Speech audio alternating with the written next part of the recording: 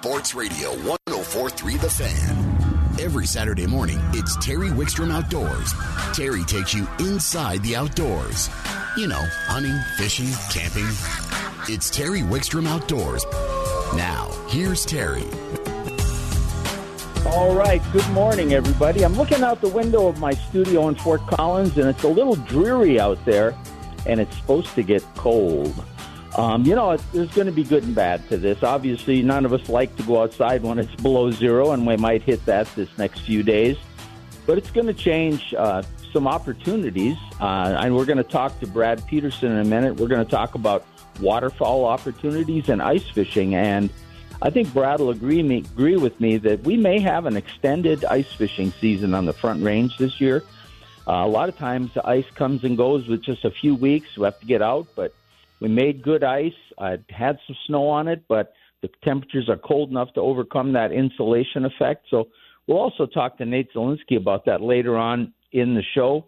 We're going to talk some archery later in the show. We're going to talk about the boat show.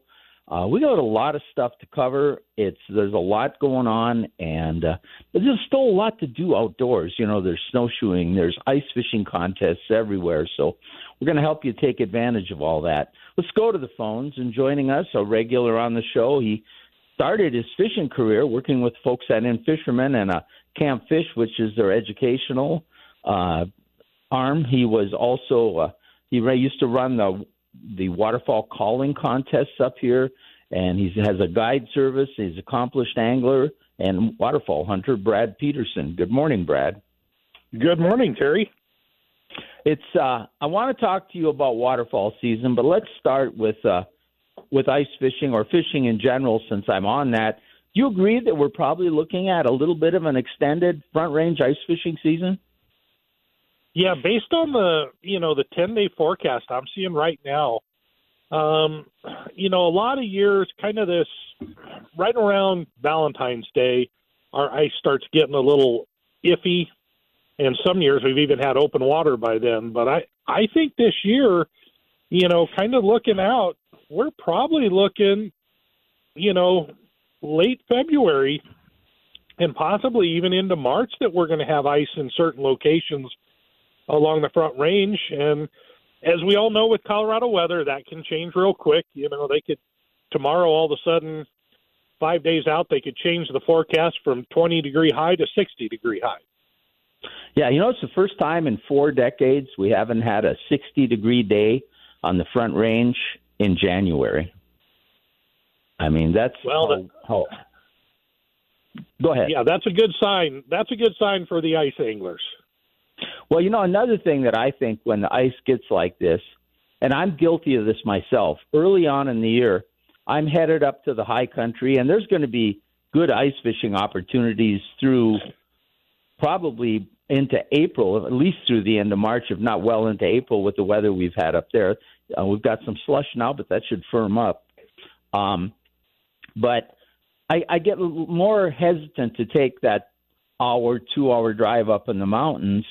And if there's ice fishing right in my backyard, I'm going to get a few more trips in, even though I'm starting to get my tackle ready. I'm starting to think about open water. But when I think how far out it is, I managed to squeeze in a few more trips. And I think it keeps up that enthusiasm and mindset about ice fishing. So what are you hearing out there? What are some of the local bites? Anything going on? Yeah, the conditions are pretty good. Most of the lakes around here, the North Front Range, are kind of in that 7 to 9 inch range. You get out further east, and they're pushing a little better. I know Sterling was reporting 10 to 12 inches earlier this week. So the conditions are still pretty good.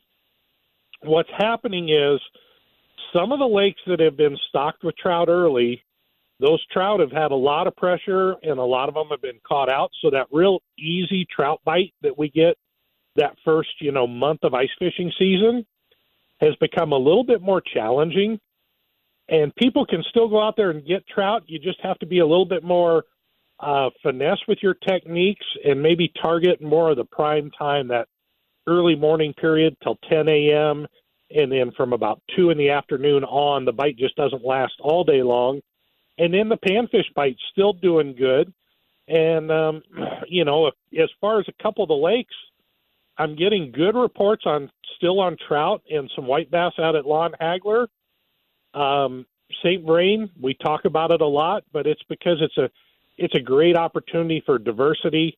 They're catching trout in sandpiper and coot and panfish and some walleye up in coot and then over on blue heron there.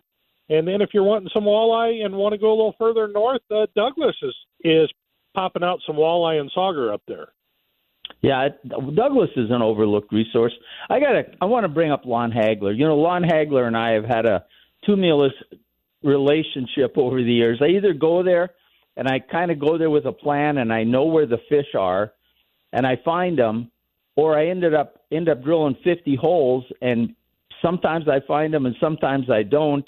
The water level is down at Lon Hagler. You got any tips for fishing Lon Hagler? Any starting points? You know, where I normally like to start with the water level the way it is kind of towards the dam, and I target that area right where the rocks kind of meet the basin. And if the lake's real low, sometimes that is still too shallow. But usually if that's at least, say, 6-7 feet deep, all the way up to about 18 to 20 feet deep, that area works just like a highway, and the fish seem to travel along, and you'll catch, you know, bluegill and perch, and there's a few crappie in there, and white bass and largemouth and trout, all right there along that little, you know, kind of transition. So if someone's going to go out there for the first time, that's where I would kind of look. And then the other spot would be, you know, a lot of people come in on the boat ramp parking lot. But if you go in on the south side over there, there's kind of a flat between that parking lot and the dam. And if you get out towards the edge of it where it starts to drop off, that's another real good area that gets a lot of activity. Well, and one place that I fish early, but then it really falls off, is that north parking lot area. If you go east from there, it stays fairly deep, really close to shore. And you can get almost up on shore and have 6-8 feet of water. Early on, I've had good luck with trout right in there, but it tends to burn out real quick, and those fish move out of there after a few weeks. I don't think it's as good as it was early in the year anymore there. But that's the kind of tips. You know, sometimes whether you're in the right place or not, talk to somebody about these smaller lakes, because you're not going to hear as many reports. And a lot of guys will try to keep it secret too. But a lot of these smaller lakes, Lon Hagler, Douglas, can produce all year long. And a lot of them, as you mentioned, have really great panfish. Should people change their approach if they're hoping for the panfish and use different presentations than they do when they're just fishing for trout?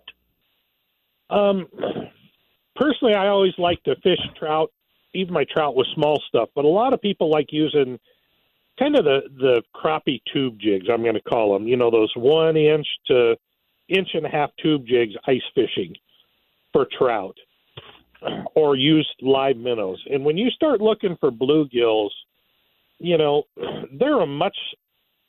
they key on much smaller stuff. You know, their mouth is only about the size of a Cheerio. So I really downsize my jigs to 1/16 probably the biggest I'm going to use. 1/32, 1/64 are probably a lot more common. And then I'm just going to tip it with either a waxworm, a spike, or a little one of the new artificials that are out there.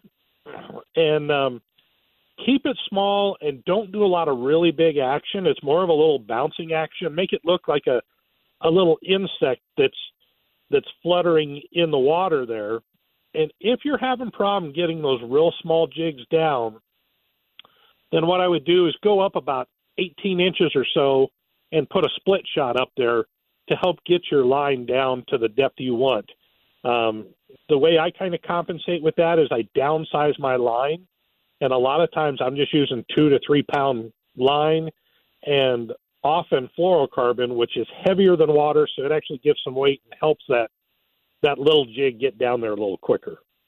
Well, I think that a great point you made in the debates you mentioned too is a lot of people are going to fish trout with a power bait or even a power egg or something like that, and those those work really well for stock trout, but they're not that great for panfish because they're not meant to attract them. And by using small jigs with some bait or a good soft plastic, you open yourself up. The trout will readily hit those, and yet you still might catch more bluegills, crappies, or even white bass, or even other warm water species. Well, we still have time. Let's switch gears. Waterfall season. Ducks are closing on Tuesday. Should people make sure they get out ahead of time? And what's going on otherwise? I tell you what, if you've got a spot to hit the river, the South Platte River for ducks right now, they really have pushed onto the South Platte. The water levels coming out of Denver with the cold temperature, there's not as much melting, and the water has dropped. So the current has dropped, and those birds are really starting to use the Platte all up and down it. So get out there for that. And the cold temperatures the next couple of days, they're going to put slush on some of those smaller creeks and stuff like that, like the St. Vrain and the Big Thompson. And so that's going to push those birds that have been sitting on there to the Platte River. So I think the last few days are going to be phenomenal up here in the Northeast. And then with geese, we're starting to see a few more geese show up with the snow and cold temperatures. A lot of them kind of pushed a little down south to Denver and a little further where there isn't as much snow on the ground. But they've started coming back north, so we're starting to see good numbers. And even though it's not like the big numbers we had in December and early January, the birds that are here have been really receptive to decoy and calling. So you don't need to see a lot of birds when the birds will work real well for you.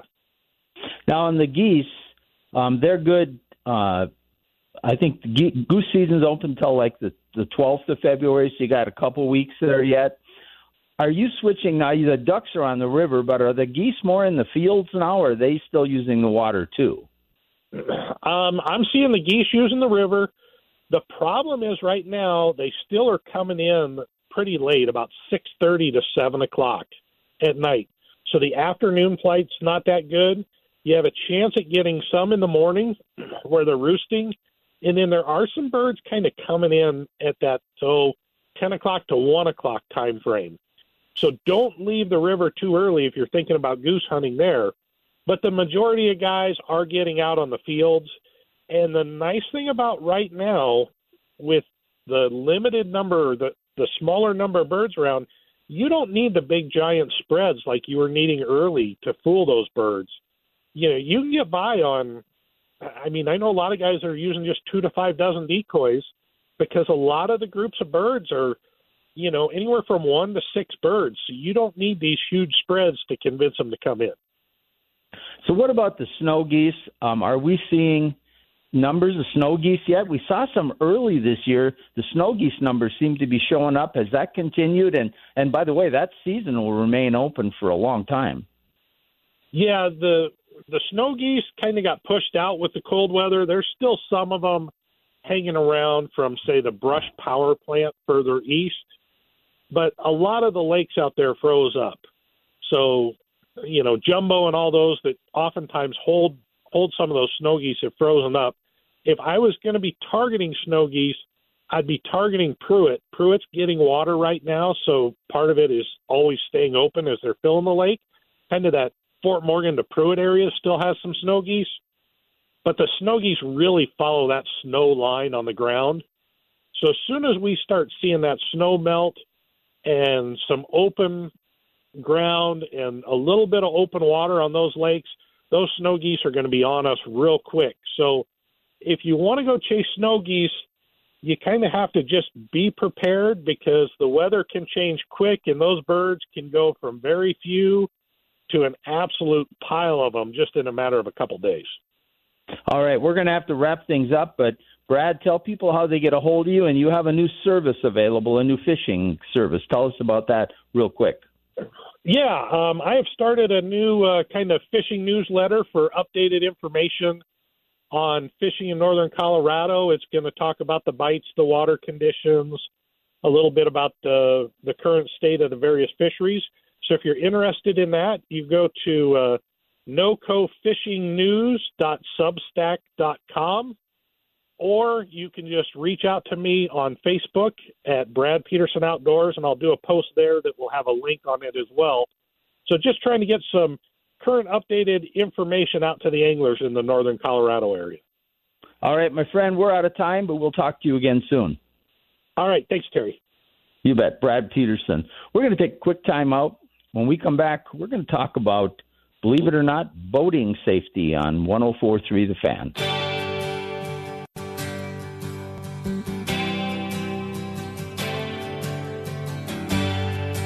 You're listening to Terry Wickstrom Outdoors on 104.3 The Fan, brought to you in part by Jack's Outdoor Gear. Jack's has locations up and down the Front Range. If you're an outdoor enthusiast and you haven't been to a Jack's store, do yourself a favor. Just stop in and check one out. Let's go to the phones. Joining us from Colorado Parks and Wildlife is Devin Walsh. Good morning, Devin. Good morning, Terry. How are you? I'm doing well. I kind of want to see some sunshine. I'm conflicted because I love open water. I love warm weather, but I love ice fishing. And this cold weather is going to keep the ice on the Front Range for a while. We were just talking about it, but I still like sitting out on my patio with an adult beverage and something on the grill. So I'm a little conflicted, but it's a good time to go. It's a good time to go indoors. We're going to talk about that, the boat show, in just a minute. But let's talk about a little more of a sobering stat first, and we'll get into some other things. And that's the fact that last year was a record number of water deaths, which is very unfortunate. That's exactly right. So in 2022 alone for water-related deaths, we do have 41. However, I do think it's important to make that distinction that 15 were just from boating. So 41 overall, but 15 were from boating, and that's a pretty high number still. It's not our highest, but it is pretty high. It really is, and the fortunate, not the fortunate thing these people died, but the fortunate thing about this trend is it can be reversed by just some common sense safety practices, can't it? Yeah, exactly. Number one is just wearing a life jacket and taking the steps to be properly educated before you head out on the water. That will totally decrease the risk of the fatality there. I was just going to say, and getting educated would be really easy this weekend because you guys are down at the boat show, right? That's absolutely right. I was just there last night. There's obviously lots of really, really cool boats to check out, some really great new models that I wish I could afford. We also have our safety booth set up, too. So if anyone wants to come down and chat with some officers, they absolutely can. This is a great time to get in any of those questions and mitigation steps as well. Now, you have your boating safety people there, and they can talk to you about the regulations. They can talk to you about the gear you need. They can talk to you about all the different facets of boating safety. What else do you have down at the show? I mean, you have more than that, though. What else do you have at the boat show? Let's see. So I know we do have like T-shirts for kids too. So if you are planning on bringing some kiddos, they can color a T-shirt and then we'll make it right there on the spot, which they can take home. Obviously, it's going to be talking about some life jacket, promoting life jacket wearing. And then there's also a boat simulator too. So that way you can go ahead and you can check that out and try your hand at it. Maybe you're new to boating and you want to see what it's like, and we do have a really good model there to just kind of give you the feel of what it's like to steer and all that good stuff as well. And you might even see our patrol boat if you are there. Okay. Speaking of the Rangers and of the people that are there, you honored a bunch of the people at Pueblo this year for their actions in boating safety, I believe. Yes, that is absolutely right. So at one of the recent commission meetings, 7 of our Rangers received a standing ovation for all their efforts this year. Pueblo in particular had a pretty rough year, but the Rangers there were very resilient, and every day they showed up and they were ready to save lives. And so, I mean, it was totally awesome to be able to see them get some of that recognition. Yeah, these guys are out there, and the last thing they want to do is have to recover somebody out of water. They're hoping that nothing happens in the first place, and they're ready to respond and put themselves on the line if something does. It's amazing how these guys perform. And, speaking of Pueblo, we talked about ice. There might be some down there now. It's been a little cold, but as long as the boat landing doesn't ice up, you can actually launch a boat at Pueblo all year long. I've actually fished there in January. So a lot of these boating safety things start now. Let's talk a little bit about that. Early in the year and even now, the water's ice cold, you don't survive very long in that water. A life jacket is really important now, isn't it? That's exactly right. That's like the number one thing that we try to emphasize at all times. You know, in Colorado law, like there is an age requirement for where you have to wear it. But I mean, we suggest like even if you're older than 13, like, you know, we say just go ahead and wear it. Just keep it on because that's definitely the first step there. Well, and if you end up in the water, and Chad LaChance will be on later, can attest to this. He's an experienced outdoorsman, a boater. I'm experienced.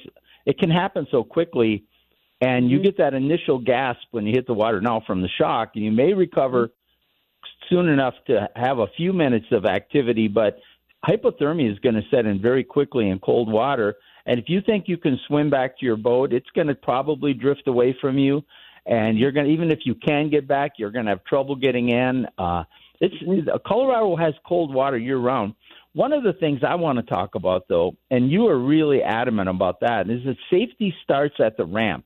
You used to work at Chatfield Reservoir, and you said a lot of incidents happen right at the boat ramp. Yeah, that's exactly right. So I think that's kind of the hot spot for things to go wrong. You know, I think people have it in their minds that maybe the open water is the most dangerous part. And while it can be certainly dangerous, I think think about it. There's people going every which way. You know, there's new boaters, there's old, veterans that have done this for years that know exactly what they're doing, and so they're used to a certain flow. But yeah, I mean, there's a lot that can certainly go wrong, like maybe hooking up your boat wrong to the trailer or something like that. Just like all these different little mechanical issues that I don't think people associate with boating if they're new to it. I mean, we've even said like it can be like one of the craziest parts of the park to watch, just because of all the activity. Well, I shared a story with you about that earlier in the week. We won't tell it online, but you're right. It does get as long as no one gets hurt, it can get quite amusing at the boat ramp. But, I told you a saying we have for boat owners, and it's not their fault, but people are running out, and this week they're at the boat show. They're going to be buying new boats. And unfortunately, dealers don't spend a lot of time training. My wife used to do a training class for women called Women Making Waves, and she'd teach women how to back a boat trailer down the ramp and how to unhook and launch a boat or drive a boat onto the trailer, because that becomes a key problem at the ramp, that one person can't do both and they have to tie up and get a vehicle, and it ties up the ramp, especially in weather conditions and things like that. But we always used to say the people, as they were leaving the boat dealer, we called them key captains, because they didn't get any training. As they were pulling their boat out of the dealership, the dealer would hand them their key and say, "Here's your key, Captain." And so take your time to understand and learn to operate your boat. And another thing, when you're out boating and there's somebody in the boat with you, make sure they can operate it. If you'd ever take ill or something would happen to you, they need to know how to operate that boat. We're running out of time here. Devin, any last comments? Yeah, just one more. I would say, even though the boat ramps aren't open just yet for most of the state, I would say you can get a head start on practicing all that stuff now, like teaching, like you said, like if you're going to have another person going out with you, teaching your crew now just kind of the basics on how to operate, and just practicing with the trailer before you hit the water this summer. I think that will be just a great first step. All right, Devin, thank you so much. Hopefully people get down to the boat show. I know Chad LaChance is going to talk more about it later, and thank you for joining us. All right. Thank you so much. Have a great day. You bet. Devin Walsh from Colorado Parks and Wildlife. We're going to take a time out on Terry Wickstrom Outdoors on 104.3 The Fan. Easy for me to say.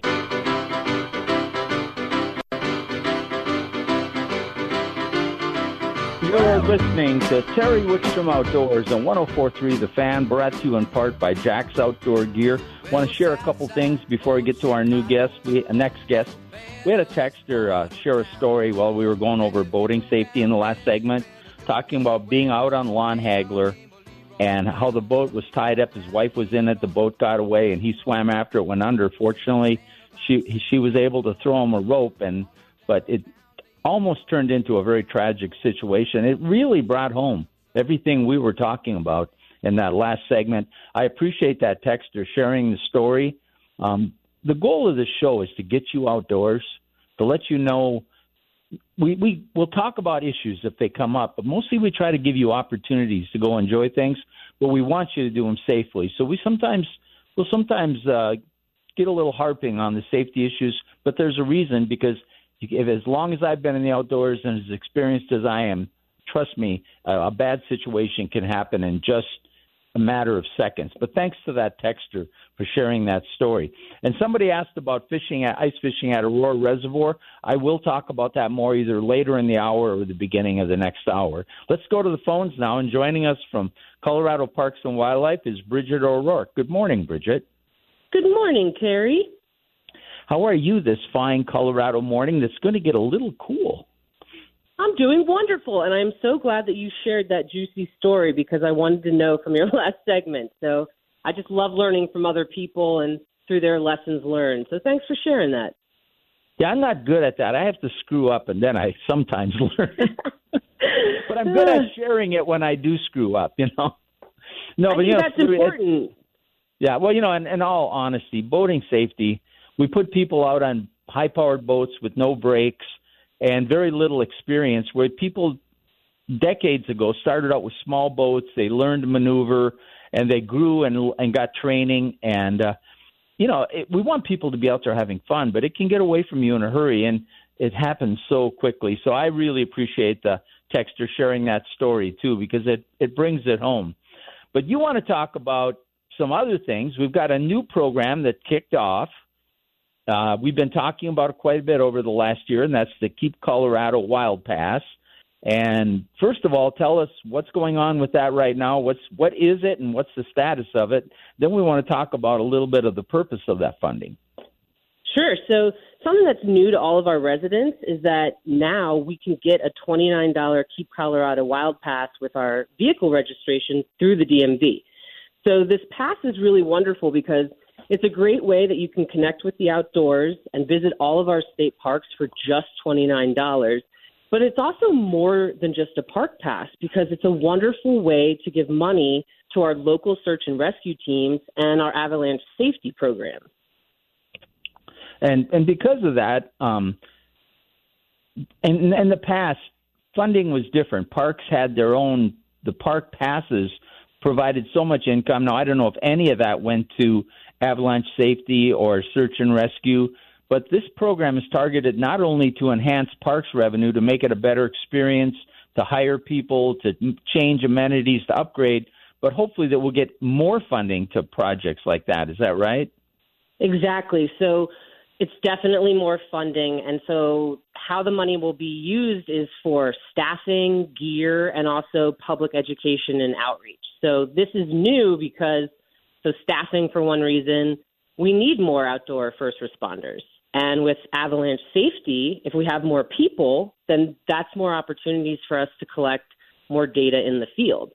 And we all know how expensive outdoor gear can be. And so we want to make sure that we are setting up our search and rescue teams for success, and that our state has the most modern avalanche IT monitoring systems that are available.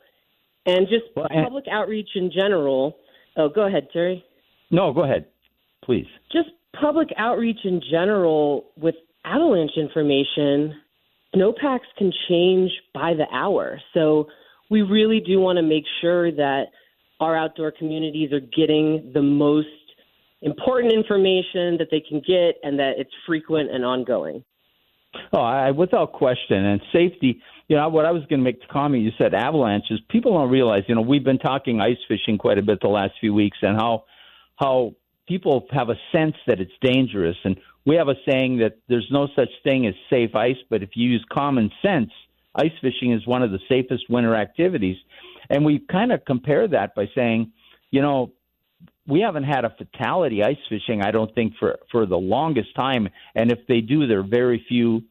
People fall through once in a while, but several. I think the average is 5 or 6 people every year die in avalanches, and we're already ahead of that pace this season, I think. Yeah, we've had some tough years, and it is just so important that people, when winter recreation is so fun. It is so fun to be out in the snow, and it's just important to know that avalanches exist in our state. And it's something to be mindful of. And again, it's also important to pay it forward to the outdoor first responders who help people in a time of need as well. So if I want to take advantage of the pass and get that money in the right places and make the outdoors a better place, how do I do that? Just when I register my car? Exactly. So when you go to register your car, and I actually got my pass this month. So I went to register my car online to the DMV. There's an option that says, would you like the Keep Colorado Wild Pass? There's also a link there that directs people to our website in case they want to get some extra information. And you have the option to opt in or opt out. But your $29, it might not seem like a lot, but we accomplish more together than we do alone. And so that $29 that you're giving is really going to help our wildlife programs, outdoor safety programs, and like I talked about, help our local search and rescue teams.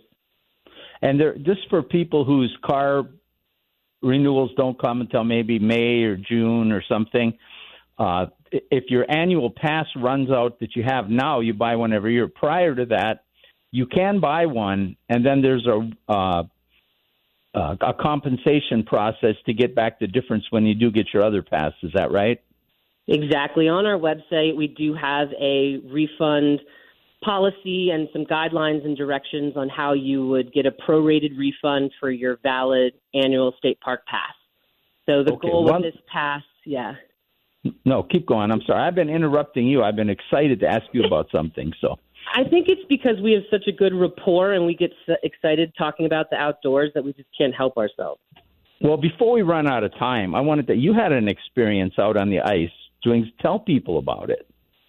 I did. It was really cool. I was up at Steamboat Lake State Park, and I was actually supposed to meet up with some anglers, and they bailed on me the morning of because they didn't want me to take pictures of their spot. And I had never had that happen before, but I get it. I understand. So I was kind of walking around the ice with some friends, and we saw an angler, and he was manually going through the ice, carving holes, just sitting on a bucket, enjoying the outdoors. And we went up to him. His name was Josh. And he just was explaining everything that he was doing with his ice fishing setup. And he was really patient with us. And he ended up catching a 21-inch rainbow trout. And we all just were so happy. It was such a beautiful day. It was such a wonderful experience. And again, this goes back to just sharing is caring and sharing life lessons and talking about your outdoor experiences. It's a great way to just radiate that positive energy and build new memories with people outside. Well, and Steamboat Lake is a great ice fishing lake. It's a bit of a drive, but it does produce some great fish. And he's a great example of the fact he had a hand auger, not a power auger. And I fish with a hand auger quite a bit myself. He had some basic setups. He had some probably decent ice fishing rods, but he didn't have a lot of equipment, yet he was able to be quite successful and catch a large fish. Shows people, dip your toe in the ice fishing world. You don't need to spend a lot of money to do it. Stop by your local store, ask a few people. You can even use your summer rod and fish in a hole that somebody else cut prior, but eventually you'll want to get some gear. But it's something that's easy to try. Bridget, do you have a last-minute comment? We have to get running. No, just everyone have a great day and, keep sharing your lessons learned with each other and, support your outdoor community and our outdoor first responders. All right. Thank you so much. We'll talk to you again very soon. Thanks, Terry.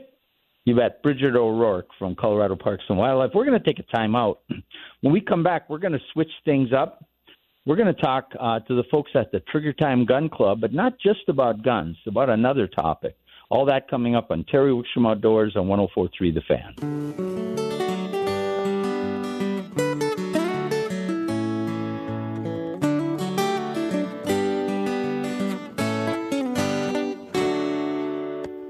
When life has got you down. You're listening to Terry Wickstrom Outdoors on 104.3 The Fan, and that little ditty that we came into this is off the last year's EP released by Wickstrom and Dobrith. It's called Count on Me. If you want to hear more of that, just Google Wickstrom and Dobrith. Go to your favorite streaming service or go online. You'll find it there, and we appreciate you listening. Let's go to the phones now, and joining us from the Trigger Time Gun Club is Nate Freeman. Good morning, Nate. Good morning, Terry, and officially Happy New Year to you, man. How are you? I'm doing great. Now, we played your favorite song from Wickstrom and Dobrith as we came in, so there. Right? I heard that. Did you play that on a Taylor, possibly? I did. How'd I guess? Hey, we're going to talk about some things. You guys do a lot of things at Trigger Time. I shoot there, well, not as frequently as I should because I'm not as good as I should be, and I should be shooting more, but I've been so busy. I don't know why. But it's a vicious cycle, huh? Yeah, it's where I do my practicing. You have the memberships for the indoor ranges. You have pistol ranges to 25 yards, rifle ranges indoors to 100 yards. You have an incredible retail selection of firearms and accessories and a great staff with training. You do off-site long-range shooting up to a mile. I mean, you just do so many things at Trigger Time. But one of the things I don't know if people understand is you're also an outlet for specialty knives, some of the best in the business, if I'm not mistaken. We sure are. So it was a really interesting transition into selling some knives.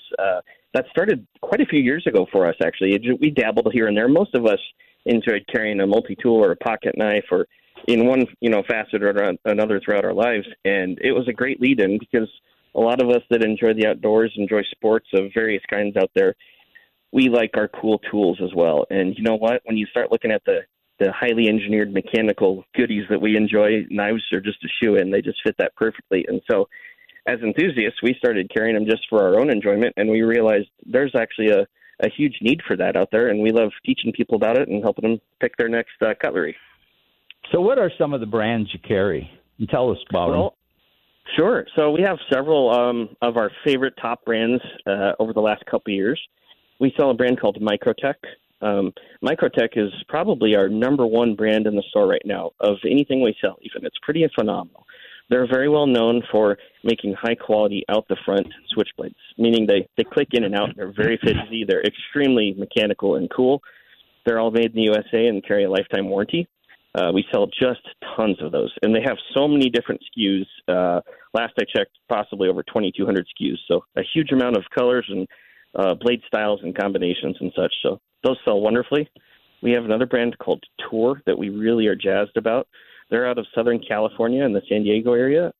Neat company that sells very, very high-quality fixed blades. So those are geared definitely towards our outdoor enthusiasts, but also they gear a lot of their stuff towards the law enforcement communities and that style of knife and tool as well. That company is cool because they're started by some veterans that realized they had a need when they were serving in our military. They were issued highly specialized gear, but their knives weren't cutting it, literally, pun intended. So the guy started modifying his own issued knives, and it led to him starting his own company. So I love that because, to me, it's just an example of the American dream being alive and well, and they're doing awesome stuff. Third brand that I wanted to just specifically mention is called Jake Hoback. It's one of our favorite new brands we got last year. They're based out of the Boise area, and he is known for making overbuilt, really high-quality, last-you-a-lifetime folding knives and fixed knives as well. So, well, buying these great knives, and I run into this, and I'm sure everybody else is. These are tremendous brands. These are specialty brands that aren't just available anywhere, and they're high quality. And when you buy them, they come extremely sharp. They're like razor blades. The companies tend to put a great edge on them. Most people, and I'm going to put myself in this category, I think I'm halfway decent at sharpening knives, but never get that knife back to that same level of sharpness. What can I do? So you're talking to one of the resident knife sharpening enthusiasts for our front range. That would be me. That's actually been a hobby of mine for, well, if I'm honest, going on 20 years now. I've been into sharpening various things. I started sharpening axes and chainsaws many years ago on the job, and that just led into learning how to sharpen all sorts of other stuff. And going along with our knife enthusiasms and sales here at our shop, we carry one of the world's best precision knife sharpeners. It's actually a company called TS Prof. It's very fascinating. They actually originate from Russia. It's the brand that got me into the rabbit hole of high-end precision knife sharpening. It's very amazing. So they have toolkits ranging from several $100s up to many, many more hundreds of dollars. But what's so cool about them is it's one of the easiest systems I've seen for an enthusiast or a new knife sharpening enthusiast alike to hop on there, and touch up their kitchen knives or their pocket knife or their fishing knife or their fixed blade for hunting big game or whatever it may be. They're very, very cool tools. And those tools, you can see them and you'll kind of demo them or tell people about them right at the store? We sure will. Yeah, we have a couple display units on the counter, but we also bought for our store a demo unit. So I can actually give people a real hands-on tutorial and explain the whole concept and idea of being able to basically resharpen your knife to what it was, but in a lot of cases, even better than what it was if you take the time. So I can bring all my kitchen knives in and you'll demo sharpen them for me, right? Well, it depends on my schedule. I'll get back to you on that calendar. It's kind of full. Yeah. In all honesty, that's one of my I do a lot of cooking, and not having sharp cooking knives to me is one of the things I hate the most. And, I have several chef and Satuku blade knives that I use just over and over again all the time.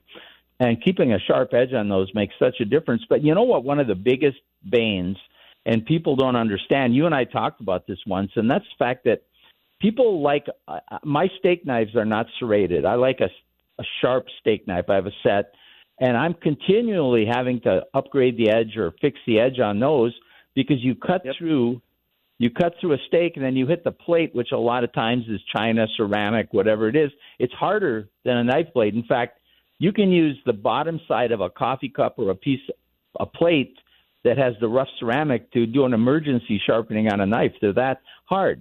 So what it does, actually, the first time you cut through, it dulls the blade.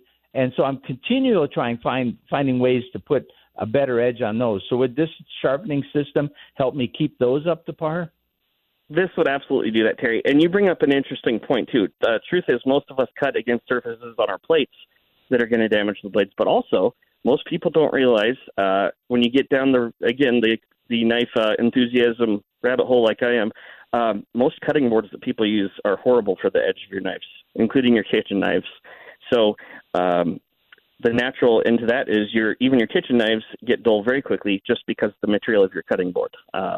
So being able to maintain them and keep them ship shape on your own is really cool. The other nice thing is when you get into these nicer precision sharpeners, you're removing a lot less material every time you touch it up. So a lot of the cheaper sharpeners out there are designed to just grind away at the blade, and they take a ton of material off, and you're going to lessen the life of your nice knife that you have significantly. So with the precision sharpeners, you do one pre-profile, and then when you go back and touch it up, it just takes a few seconds, maybe a minute or two, and you're really not removing material. You're just rehoning it. That's great because it makes your knives, because I invest a lot in kitchen knives and makes them last. Got about a minute left.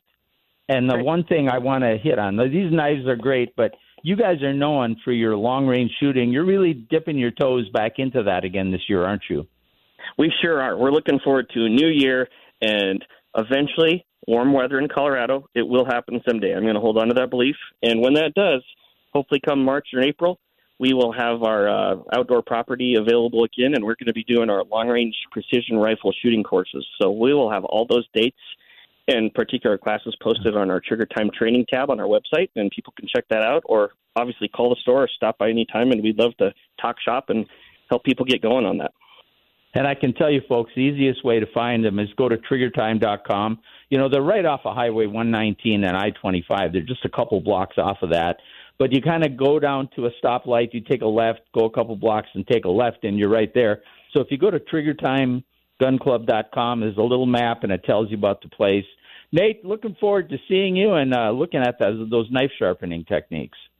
Anytime, Terry. I look forward to it, too, my friend. Thanks for having me on the show again. It means a lot. All right.